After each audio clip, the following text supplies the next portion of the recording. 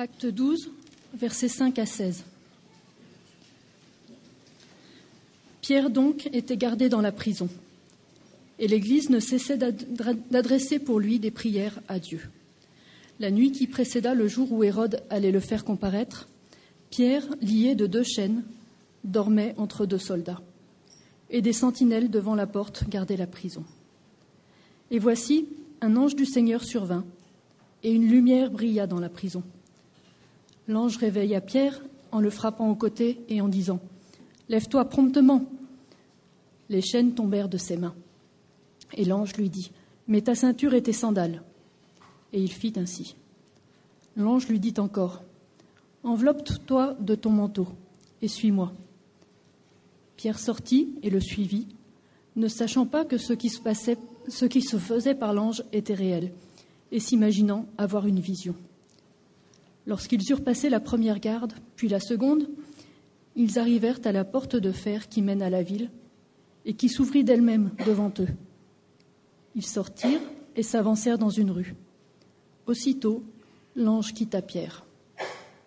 Revenu à lui-même, Pierre dit « Je vois maintenant d'une manière certaine que le Seigneur a envoyé son ange et qu'il m'a délivré de la main d'Hérode et de tout ce que le peuple juif attendait. » Après avoir réfléchi, il se dirigea vers la maison de Marie, mère de Jean, surnommée Marc, où beaucoup de personnes étaient réunies et priaient. Il frappa à la porte du vestibule et une servante nommée Rhoda s'approcha pour écouter. Elle reconnut la voix de Pierre et dans sa joie, au lieu d'ouvrir, elle courut annoncer que Pierre était devant la porte. Ils lui dirent « Tu es folle !» Mais elle affirma que la chose était ainsi. Et ils dirent « C'est son ange ». Cependant, Pierre continua à frapper. Ils ouvrirent et furent étonnés de le voir.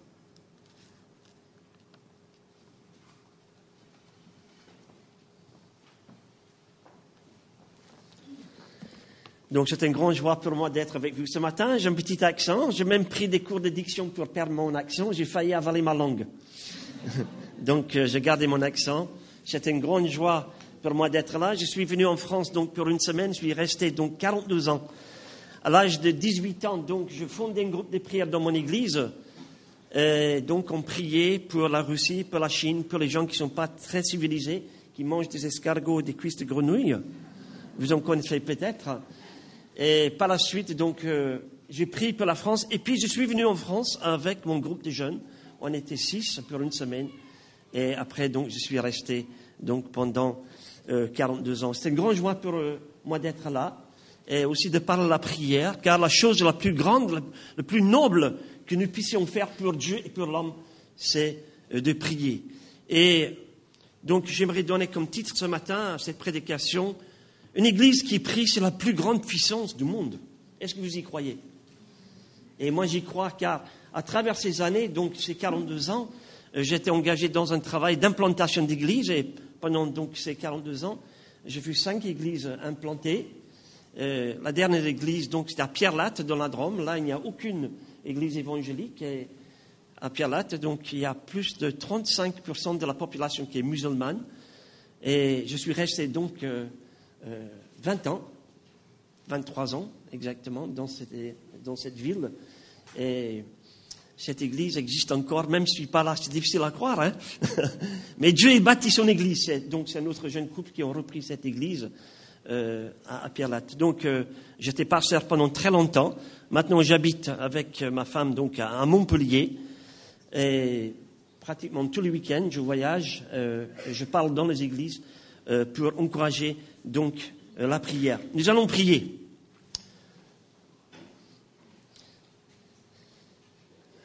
Notre Père Céleste, nous venons ensemble devant toi, devant ta sainte parole. Veuille ouvrir notre cœur et nos oreilles pour éclairer notre intelligence, pour nourrir notre esprit. Veuille rafraîchir notre âme et veuille nous donner une conviction forte, profonde et puissante de ta présence en nous, avec nous et pour nous. Pardonne nos fautes. Et par la puissance de ta parole, veuille balayer le doute et l'incrédulité. Veuille semer la foi et la joie dans notre cœur ce matin, pour que nous puissions avoir une nouvelle confiance, une confiance renouvelée dans tes capacités de faire infiniment au-delà de tout ce que nous pensons ou imaginons. Tout cela nous demandons au nom de Jésus, notre Seigneur, notre Sauveur et notre Vainqueur. Amen. Je vous invite donc à prendre votre Bible dans Actes chapitre 12. Dernièrement, j'étais en Écosse pendant une semaine pour m'occuper de ma mère et j'ai aussi eu du temps libre donc pour me rafraîchir, pour lire. Et j'ai lu donc pas mal de livres concernant l'histoire de l'Église et les hommes et les femmes à travers l'histoire qui ont façonné le monde par la prière. J'ai lu un livre à ce sujet. Et lorsqu'il y a un réveil dans le monde, lorsqu'il y a eu des réveils, que ce soit dans l'Ancien Testament, dans le Nouveau Testament, on peut trouver la racine de réveil. Donc, lorsque nous voyons un homme ou bien une femme à genoux dans la prière. Et vous savez qu'en Écosse, il y a eu des grands réveils. Et si vous tracez donc les origines de ce réveil, vous allez voir un homme, une femme, ou bien une église qui prie. C'est la plus grande puissance du monde. Est-ce que vous y croyez? Oui. Et vous savez que en Écosse, à un certain moment dans l'histoire, l'Écosse était plongée dans la superstition. On a voulu imposer donc la religion catholique aux Écossais. Et heureusement, John Knox était là. John Knox, je ne sais pas si vous connaissez, c'est un réformateur écossais. On parle beaucoup de Calvin, de Zwingli, de Farrell, mais il ne faut pas oublier John Knox. C'est un petit bonhomme, mais c'est un géant spirituel. Et si vous allez à Genève, vous allez voir une statue de John Knox sur le mur des réformateurs. C'est un petit bonhomme à côté de Calvin qui est un géant. Et John Knox, il avait une voix, tenez-vous bien, c'est écrit sur le mur, là-bas à Genève, il avait une voix plus forte que 500 trompettes qui jouent à la fois. Et John Knox, il avait une vision, c'est un homme de prière, remarquable. À fur et à mesure qu'il priait, les hommes, ils sortaient de leur cercueil spirituel. Et sa vision de John Knox, c'est d'implanter en église, implanter dans chaque ville en Écosse, une église et aussi une école. Et si vous allez en Écosse aujourd'hui, parfois vous allez trouver dans un village 2 églises et une école. C'est merveilleux. Parce que derrière tout cela, il y avait un homme de prière. Et John Knox, il a dit, les difficultés, les circonstances pénibles permises par Dieu sont des aiguillons utilisés par Dieu pour nous propulser dans une vie de prière plus profonde et plus riche. Donc, dans ma vie, moi, j'ai vu que Dieu il répond à la prière. Ce n'est pas quelque chose que j'ai lu dans un livre. J'ai vu avec mes propres yeux. Et j'ai étudié dans l'Ancien Testament, dans le Nouveau Testament, le sujet de la prière. Et nous allons voir dans ces textes d'Actes chapitre 12 qu'une église qui prie, c'est la plus grande puissance du monde, car Jésus dit lui-même, là où 2 ou 3 sont réunis en mon nom, je suis au milieu d'eux.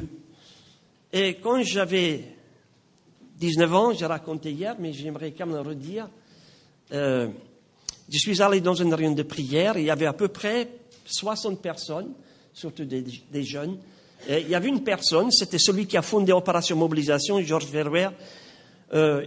Il dit, mais monsieur, qu'est-ce que vous faites? Et moi, j'étais charpentier et menuisier. Il dit, eh bien, on va prier pour toi parce qu'on a besoin d'un charpentier et menuisier sur le nouveau bateau d'Opération Mobilisation. Et je lui dis, mais où est-ce qu'il est votre bateau? Il dit, on n'a pas encore le bateau, mais on va prier pour ça maintenant. 3 mois plus tard, je suis allé à Londres, c'était la nuit, j'avais 2 petites valises. Et la nuit, en face de moi, il y avait des grands tours de Londres. Et là, il y avait un bateau. C'était le Logos. Dieu, il répond à la prière. Et je suis allé donc travailler sur le Logos. Je croyais qu'on allait me demander de prêcher. Mais on m'a demandé donc de faire le ménage pendant une semaine. C'était très bon pour mon humilité. Donc, j'ai passé une serpillière. J'ai appris comment il faut le plier, etc. Et je suis resté donc sur ces bateaux. Et quand j'étais jeune, je vois qu'il y a beaucoup de jeunes, j'ai vu avec mes propres yeux que la prière, c'est une puissance. Et lorsque nous prions ensemble, c'est une puissance extraordinaire. Et vous connaissez la fin de l'histoire. Non seulement Dieu, il a pourvu au Logos 1, mais Logos 2, le Doulos, un bateau beaucoup plus grand. Et dernièrement, Opération Mobilisation, ils ont acheté donc un très grand bateau qui fait donc, tenez-vous bien, 13 étages d'auteur. Donc, vous pouvez prendre l'ascenseur dans le bateau. J'ai montré un film hier sur ce que Dieu fait. Et il y a 2 ans, je suis allé sur le bateau avec ma femme Françoise, donc pour enseigner sur la prière pendant 2 semaines. Et sur ce bateau, donc, ils ont une grande librairie pour inviter des personnes à venir à bord pour être évangélisées. Et pendant 2 semaines dans un pays musulman, donc en Malaisie, 72 000 personnes ont visité le bateau. C'est pas merveilleux? Et derrière tout cela, c'est un homme, une femme, un groupe de personnes qui croient à la prière. Dieu, il répond à la prière. C'est une réalité. On peut dire que la prière, c'est la plus grande puissance du monde.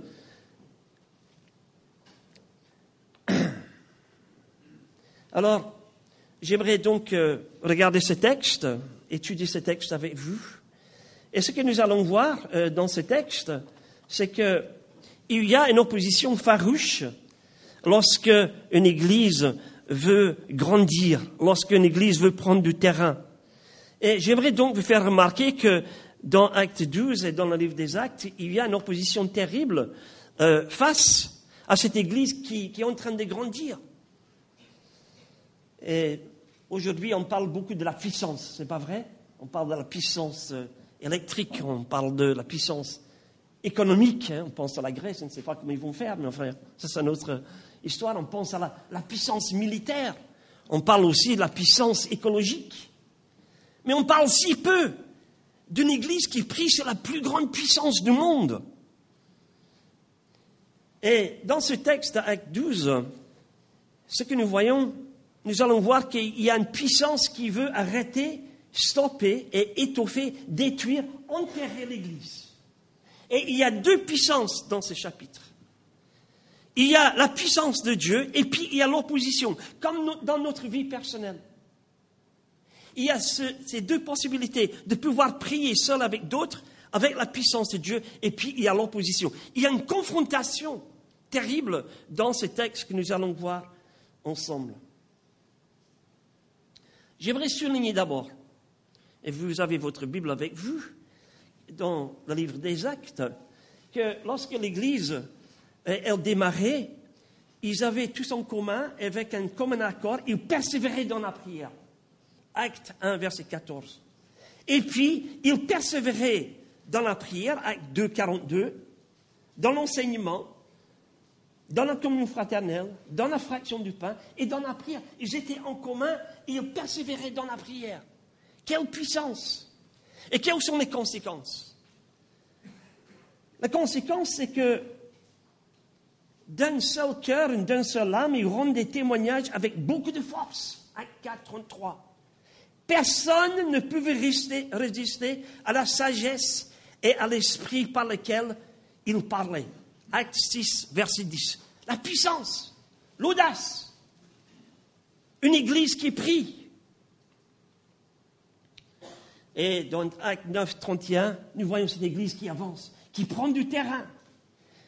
Une Église qui était en paix. C'est un verset magnifique. Acte 9, verset 31. L'Église était en paix dans toute la Judée, dans la Galilée, dans la Samarie, s'édifiait et marchant dans la crainte du Seigneur. Écoutez bien. Elle s'accroissait par l'assistance du Saint-Esprit.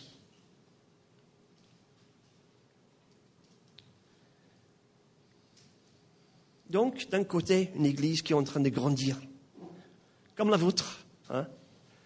Et vous savez, on peut être content parce qu'il y a des gens qui prient aujourd'hui. Dieu, il agit en France. Je ne sais pas si vous avez écouté France 2, il y a quelques semaines, ils annonçaient aux informations que tous les 10 jours, en France, une nouvelle église évangélique est implantée. Aux informations. C'est pas merveilleux. Dieu, il bâtit son église. Et vous êtes là aujourd'hui parce que des personnes ont prié pour vous. Cette église existe aujourd'hui parce que des personnes ont prié. Vous allez implanter d'autres églises autour de vous parce que vous croyez que Dieu, il agit lorsque nous prions. Et j'aimerais souligner aussi que dans ce texte, il y a une opposition farouche. Et il faut donc aller un peu plus tôt dans le livre des Actes, chapitre 4, versets 2 à 4. Nous allons les différentes formes d'opposition. J'aimerais montrer donc ces formes d'opposition. La première forme d'opposition, c'est une opposition religieuse. Acte 2, Acte 4, 2 à 4, le sacrificateur, le commandant du Sanhédrin, voulait arrêter Pierre et Jean et les apôtres et les mettre en prison. Et à ce moment-là, il y a 5000 hommes qui étaient ajoutés à l'Église. Mais dès que l'Église avance, il y a l'opposition. Mais nous avons accès à une puissance royale. C'est une Église qui prie. Ce n'est pas une personne qui prie, c'est une Église qui prie. Regardez bien. Et ce que nous voyons que les sacrificateurs, ils vont être jaloux, ils vont avoir peur de cette nouvelle religion et ils vont donc arrêter les apôtres. Non seulement ils vont les arrêter, mais nous lisons dans Acte 5:40 qu'ils vont les battre avec les bâtons. Donc c'est une persécution physique. Ils vont introduire donc des faux témoignages contre les disciples lorsqu'ils vont être jugés. Acte 6, verset 13. Des faux témoignages vont être infiltrés. Et puis, bien sûr, ça se termine aussi par la mort d'Étienne dans Actes chapitre 7 et 5, verset 55. Ils vont lapider Pierre, et ils vont lapider Étienne avec des pierres. Et dans Acte 8, nous avons une grande persécution. Nous avons une grande dispersion, Acte 8, verset 1. Et puis nous avons aussi, au même temps, écoutez bien ce contraste, une grande proclamation. Et tout ça, c'est au même temps. Dès que tu décides de témoigner, il y aura de l'opposition. Dès que tu décides de prier, il y aura de l'opposition.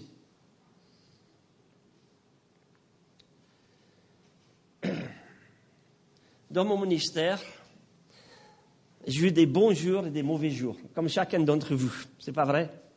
On a des bons jours lorsque tout va bien, et on a des mauvais jours lorsque tout va de travers. Hein? Et lorsqu'on a voulu implanter donc une église à Pierre-Latte, on a commencé dans notre salon avec 4 personnes. Et après, donc, l'église a grandi. Et puis, on a loué une salle. Le moment est donc venu lorsqu'on voulait aussi acheter un terrain. Et nous avons pris la décision de prier pendant un certain temps en tant qu'église. Nous avons pris la décision d'acheter un terrain, d'acquérir un terrain. On n'avait pas d'argent. Et nous avons pris la décision aussi, avant d'aller voir le maire, donc de demander à un architecte de nous faire les plans. Et pendant une année, nous avons prié pour cela. On a fait donc écrire les plans. Et puis un jour, on a décidé d'aller voir le maire de la ville. Et pendant qu'on était allé voir le maire, l'église priait pour nous. On voulait le voir, c'était plutôt une visite diplomatique pour lui offrir une Bible. Et on avait beaucoup prié. Et pendant qu'on était chez le maire, l'église priait. Et puis le maire nous dit tout simplement, comment est-ce que je peux vous aider? Et vous savez ce qu'on a fait avec un autre frère? J'ouvre ma valise et je lui montre le plan de notre nouvelle église. On n'avait rien à ce moment-là. On n'avait ni l'argent ni le terrain. Et le maire nous a dit, moi je vais vous aider. Et aujourd'hui, vous pouvez aller à Pierre-Latte. Et nous avons donc un terrain de 1500 mètres carrés. Et bien sûr, le bâtiment, ce n'est pas l'église, c'est les gens. Mais aussi, dans l'église, il y a des vrais gens avec des vrais Français. Et c'est une vraie église. Pourquoi? Parce que Dieu, il répond à la prière. Vous y croyez ou pas? Et il y a des bons jours, il y a des mauvais jours. Et il y a l'opposition. Vous savez, pendant 23 ans, j'ai tenu un stand sur le marché à Pierre-Latte. Il y a même une personne de Pierre-Latte qui est ici aujourd'hui, qui est venue dans mon stand de temps en temps. Et j'ai tenu un stand pendant 23 ans, de 7 heures le matin jusqu'à midi. Même quand il faisait froid, même quand il neigeait, c'était très rare. Hein. Et j'ai vendu à peu près une Bible par semaine. Hein. C'est pas beaucoup. Hein. Et vous pouvez faire votre calcul, ça fait 1196 Bibles que j'ai vendues. Mais il y avait des semaines quand je n'ai rien vendu. Quand j'étais découragé. Et j'ai eu le temps de compter combien de personnes passaient devant mon stand par minute. Il y avait 27 personnes par minute. J'étais très bien placé, un carrefour, plein centre-ville. Et personne qui s'arrêtait. Hein. J'avais une tactique pour vendre des livres, c'est-à-dire que c'est la même tactique que pour attraper des abeilles. Vous savez comment il faut faire? Vous ne faites rien, vous mettez un pot de confiture et vous attendez. Hein? Moi, j'étais le pot de confiture, mais personne ne s'arrêtait. Et vous savez, un jour, j'étais découragé. Je voyais toutes ces personnes passer devant mon stand. Je ne priais pas. Et puis, 2 semaines, 3 semaines, je demandais vraiment à l'église de prier. Ça fait 3 semaines qu'on n'a pas vendu de Bible. Donc, on a fait des réunions spéciales pour que nous puissions vendre des Bibles. La semaine d'après, donc, apparemment, il y a des gens ne s'arrêtaient pas. Mais la dame à côté de moi, qui s'appelle Suzanne, elle vendait des chaussettes. Elle dit, Yann, est-ce que tu veux garder les chaussettes? Moi, je vais prendre un café. Alors, je dis, mais pourquoi pas, hein? Elle dit, tout est marqué. Bon. La semaine d'après, donc, j'ai pas vendu des Bibles.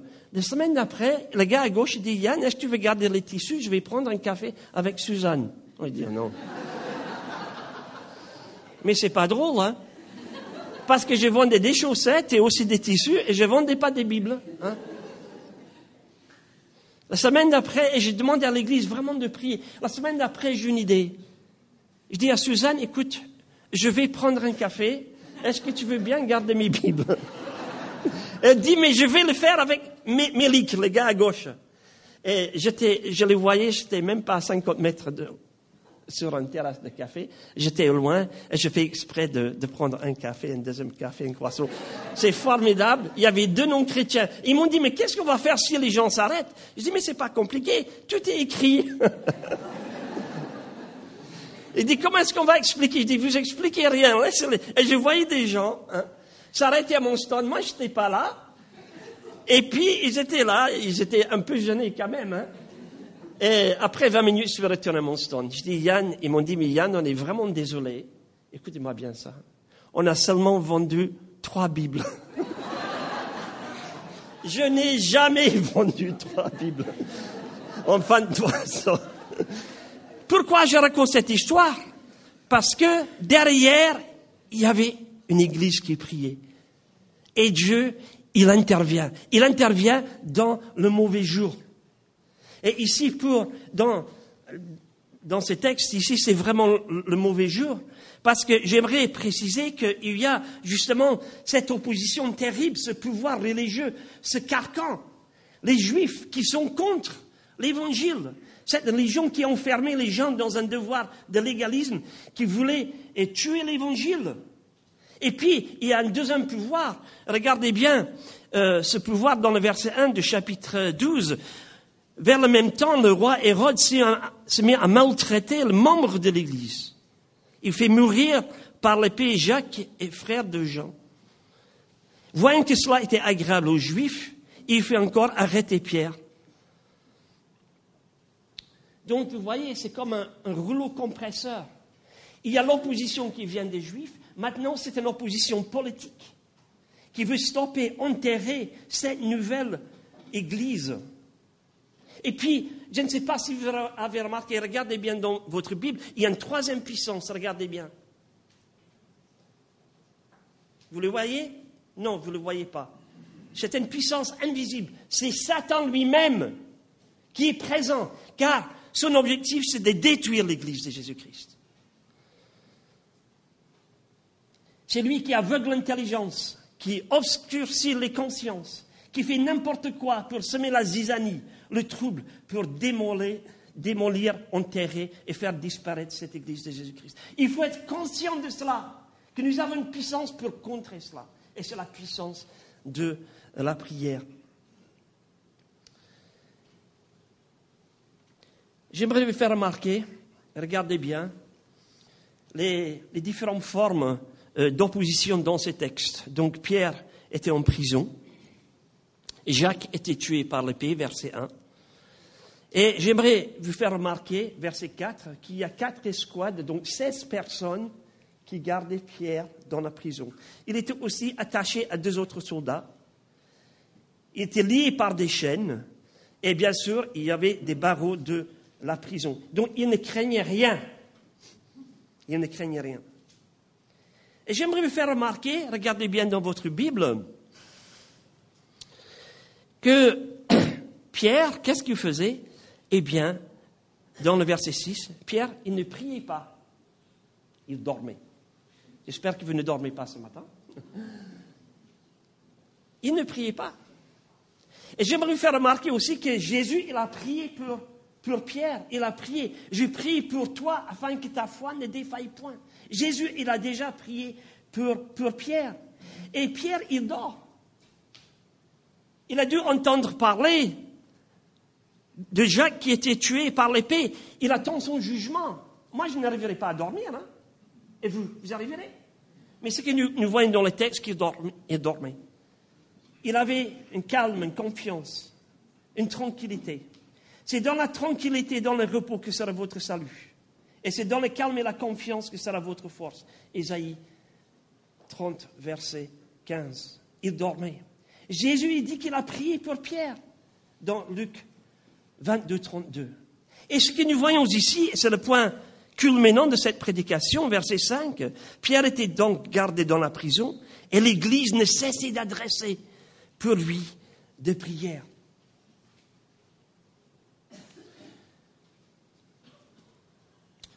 Donc, Pierre était en paix. Ça, c'est formidable. Parce que l'Église priait pour lui. Comment c'était possible? Eh bien, l'apôtre Paul nous explique, faites connaître tous vos besoins à Dieu, et la paix de Dieu qui surpasse toute intelligence gardera vos cœurs et vos pensées en Jésus-Christ. Philippiens 4, verset 6. Cette paix de Dieu, la prière les uns pour les autres. Lorsque nous prions les uns pour les autres, on tisse des liens d'affection entre les cœurs. On tisse des liens d'affection entre les cœurs. Ce qui fait la force d'une église, c'est lorsqu'on va tisser des liens. On va aller sur le web chrétien. Vous savez ce qu'est le web en anglais? Qu'est-ce que c'est le web? C'est la toile d'araignée. Hein? C'est les liens. Le lien entre nous, ce qui nous rend solidaires, ce qui nous unit, c'est la prière les uns pour les autres. Et je veux vous encourager à prendre du temps à prier les uns pour les autres. Je veux vous encourager à prier pour une personne pendant une semaine, avec profondeur, de prier bibliquement pour cette personne, de prier pour la paix, pour la grâce. Et comment est-ce que Pierre, il a pu avoir cette paix? Eh bien, l'apôtre Paul, il prie. Il prie pour l'église à Corinthe. Il prie pour les églises en Galatie. Il prie aussi pour l'église à Rome, que le Dieu de paix vous remplisse de sa paix et que la grâce et la paix vous soient données. Et nous devons prier aussi les uns pour les autres pour que nous puissions connaître cette paix profonde. Et j'aimerais vous faire remarquer que cette paix de Dieu est une puissance. La paix dans le cœur, la paix dans l'Église, c'est une puissance. Romains 16, verset 20. La paix de Dieu écrasera bientôt Satan sous ses pieds. Cette paix est une puissance lorsqu'il règne dans nos cœurs. Et l'apôtre Paul est prie pour les Colossiens, que la paix de Christ règne dans vos cœurs. Alors, pendant que l'Église prie, que se passe-t-il? Dieu, il agit, il intervient. Et j'ai noté 10 miracles, regardez bien. Premièrement, Dieu, il envoie un ange, verset 7. Une lumière brille dans la cellule. L'ange va réveiller Pierre. Les chaînes tombent, verset 7. L'ange qui parle. Et il dit des choses qu'il comprend. Ça, c'est formidable. Il dit des choses tout à fait pratiques. Mets ta ceinture. Qu'est-ce qu'il y a de plus pratique pour ne pas perdre son pantalon? Mets tes chaussures. Prends ton manteau. Et quand Dieu il nous parle, il nous dit des choses claires. Ce n'est pas des paroles mystiques. C'est une parole pratique. Et je suis sûr que Dieu il va aussi vous parler ce matin. Il nous parle. Et il va passer la première garde, verset 10. La deuxième garde. Et regardez bien dans le verset 10, il est dit, lorsqu'il va arriver devant la porte de fer, elle s'ouvre d'elle-même. C'est formidable, hein? Lorsqu'on va dans les gros magasins, on va mettre son pied et puis la porte va s'ouvrir devant nous. Parfois, quand j'étais enfant, j'ai joué à ça. On mettait mon pied, c'est mon pour m'amuser. Hein? Et la porte qui s'ouvrait. Eh bien, lorsque l'Église prie, Dieu, il ouvre les cœurs. Et la priorité dans la prière, frères et sœurs, c'est pas pour les non-chrétiens, mais c'est pour les chrétiens. Dans la Bible, il y a 653 prières, et dans le Nouveau Testament, la priorité dans la prière, c'est pour les chrétiens, pour que nous puissions être unis, pour que nous puissions être solidaires, et pour que nous puissions véhiculer la paix de Dieu autour de nous. Donc, Dieu, il ouvre les portes. Et puis, Pierre, il est libéré. Et non seulement Pierre est libéré, le plus grand miracle, c'est que l'évangile est libéré pour voyager parce que Dieu, il va utiliser Pierre pour enseigner les autres. C'est lui qui va être un pilier dans l'Église primitive. Et Dieu, il va libérer donc l'Évangile. Et l'Évangile va venir depuis là-bas jusqu'à Villeurbanne. Parce qu'une Église a prié. On peut dire que une Église qui prie, c'est justement un don de Dieu. C'est la puissance royale de Dieu véhiculée à travers les personnes. La prière, ce n'est pas pour obtenir ce que nous voulons, mais c'est pour devenir ce que Dieu il veut que nous soyons. Dieu il veut que nous soyons forts. Dieu il veut qu'il y ait des liens d'affection entre nous. Et je veux vous encourager à prier les uns pour les autres, à demander à d'autres de prier pour vous, de prier en profondeur pour que nous puissions connaître la volonté de Dieu, avoir la sagesse spirituelle, marcher d'une manière digne, porter des fruits de l'esprit et croître dans la connaissance. La meilleure manière de contribuer à la croissance, la stabilité de votre Église, c'est par la prière profonde les uns pour les autres. La prière, c'est une puissance libératrice. Elle va donc dominer cette puissance politique, cette puissance religieuse. Elle va libérer l'Évangile et Dieu, il va avoir donc toute la gloire. Alors, quelle est la fin de cette histoire? Ce qui va être libéré, et j'aimerais vous faire remarquer pour terminer, il va aller à la réunion de prière, là les gens sont réunis, verset 12, il va frapper à la porte, et puis dans le verset 15, c'est une pauvre femme qui va ouvrir la porte, et les autres, elle va dire, mais Pierre, il est là, et on va le réunir, tu es complètement folle. Ils ont prié pour ça, et puis quand Dieu il répond à la prière, ils n'y croient plus. Et pourquoi? Et ça, c'est important. Je l'ai dit hier, j'aimerais le redire aujourd'hui. Quand Dieu il ferme une porte, il ouvre une fenêtre. Pourquoi? Car vos pensées ne sont pas vos pensées sont pas mes pensées, et vos voix ne sont pas mes voix, dit l'Éternel. Autant les cieux sont élevés au-dessus de la terre, autant mes voix sont élevées au-dessus de vos voix. Ésaïe 55, verset 8. Il y a un décalage entre les pensées de Dieu et vos pensées. D'où l'importance de prier sur la Bible, de prier sur la parole de Dieu, pour être en harmonie, donc, avec sa pensée. Je termine. Et j'aimerais vous poser la question, est-ce que vous y croyez à cette puissance de la prière? Cette Église qui prie, c'est la plus grande puissance du monde. Et ce verbe en grec ne cesse d'adresser pour lui des prières. C'est comme un athlète qui est en train de courir aux Jeux Olympiques, il se donne à fond. Il donne tout ce qu'il a. Il ne peut pas donner plus. Et je veux vous encourager à investir du temps. D'abord dans la famille. Et de consacrer du temps à la prière dans la famille. De faire aimer la prière dans la famille. De faire aimer la Bible dans la famille. De faire aimer l'Église dans la famille. Pourquoi? Parce que Dieu, il a créé la famille avant de créer l'Église. Attention de ne pas consacrer tellement de temps à l'Église que j'avais plus de temps pour la famille. Dieu, il a créé la famille. Et il est important de cultiver la piété et la prière communauté dans la famille. Je veux vous encourager à prendre du temps de qualité avec vos enfants, avec vos petits-enfants. Vous savez que mon père était poissonnier, il avait 9 magasins de poissons.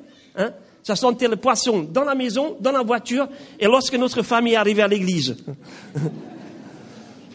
Et lorsqu'on n'était pas là, on sentait la différence, vous avez compris. Mais mon père, il n'a jamais prié en public, hein? Il n'est jamais monté sur une estrade.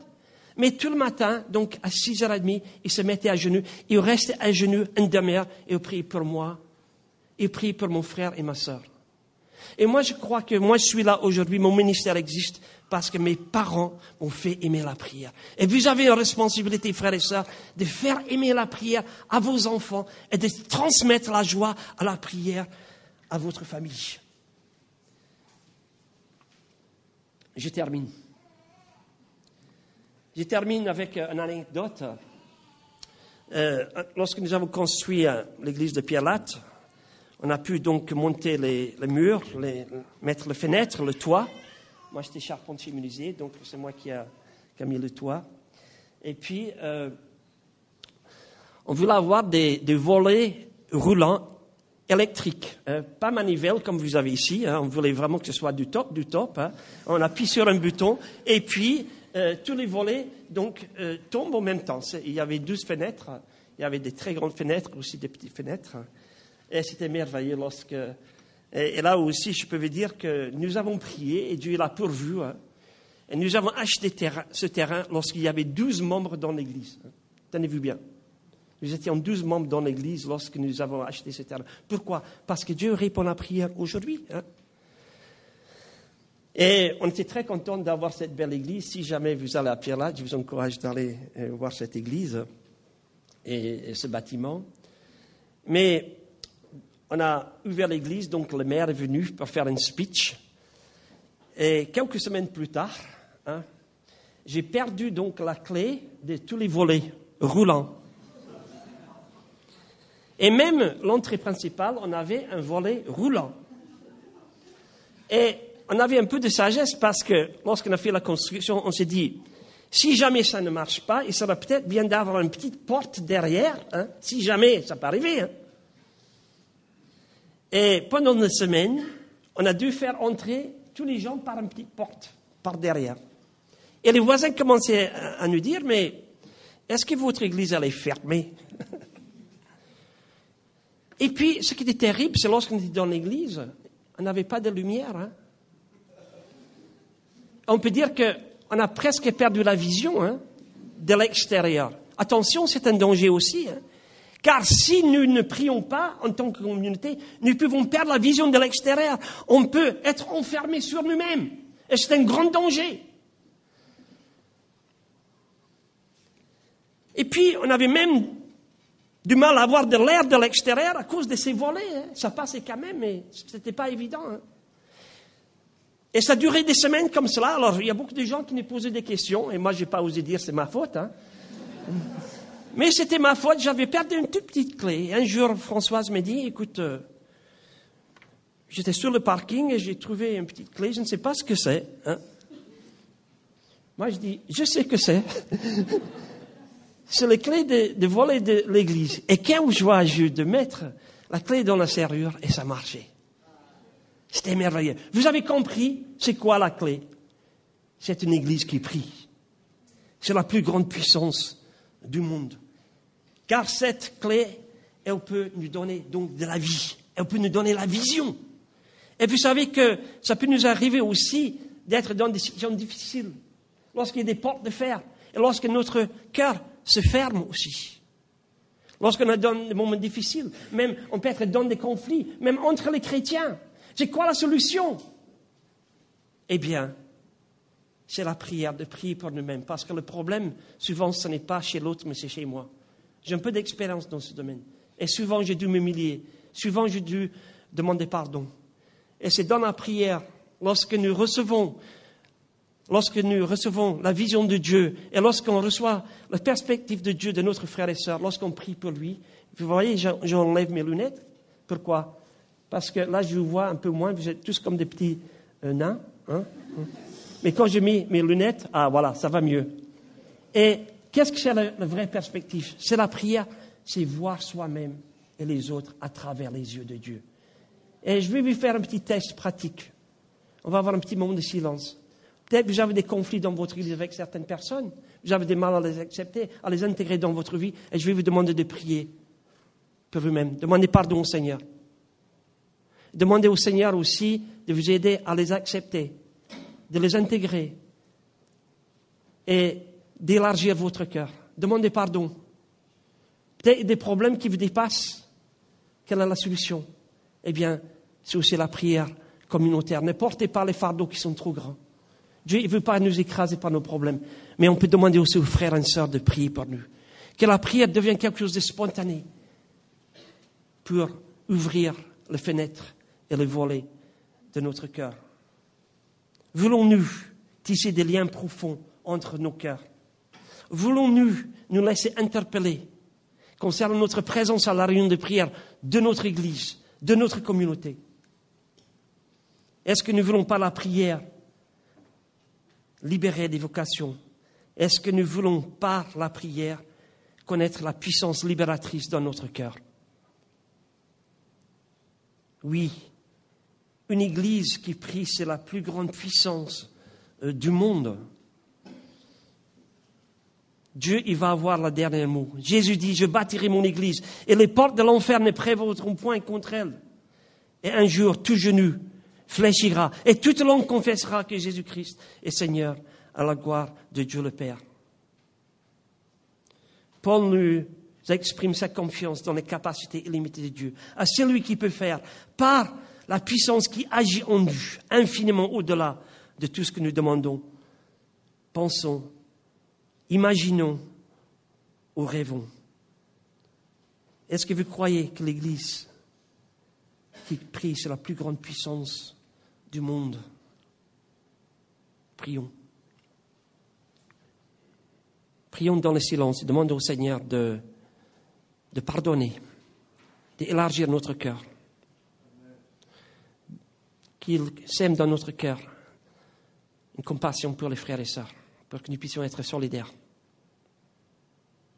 Prenons aussi la décision dans notre famille de fixer un temps, une fois par semaine, en tant que couple aussi, de prier régulièrement ensemble. Prenons la décision aussi d'assister à la réunion de prière de votre Église. Car une Église qui prie, c'est la plus grande puissance du monde. Seigneur, je veux te louer pour ta présence, pour ta puissance. Merci pour les témoignages que tu m'as donnés des personnes, des hommes de Dieu, des femmes de Dieu que j'ai vus. Merci Seigneur aussi pour les bateaux OM qui naviguent à travers le monde pour porter ta parole aujourd'hui. Et merci Seigneur pour ta parole qui nous montre qu'une Église qui prie peut ouvrir les portes de fer et faire l'impossible. Je veux te louer dans le nom de Jésus. Amen. Amen.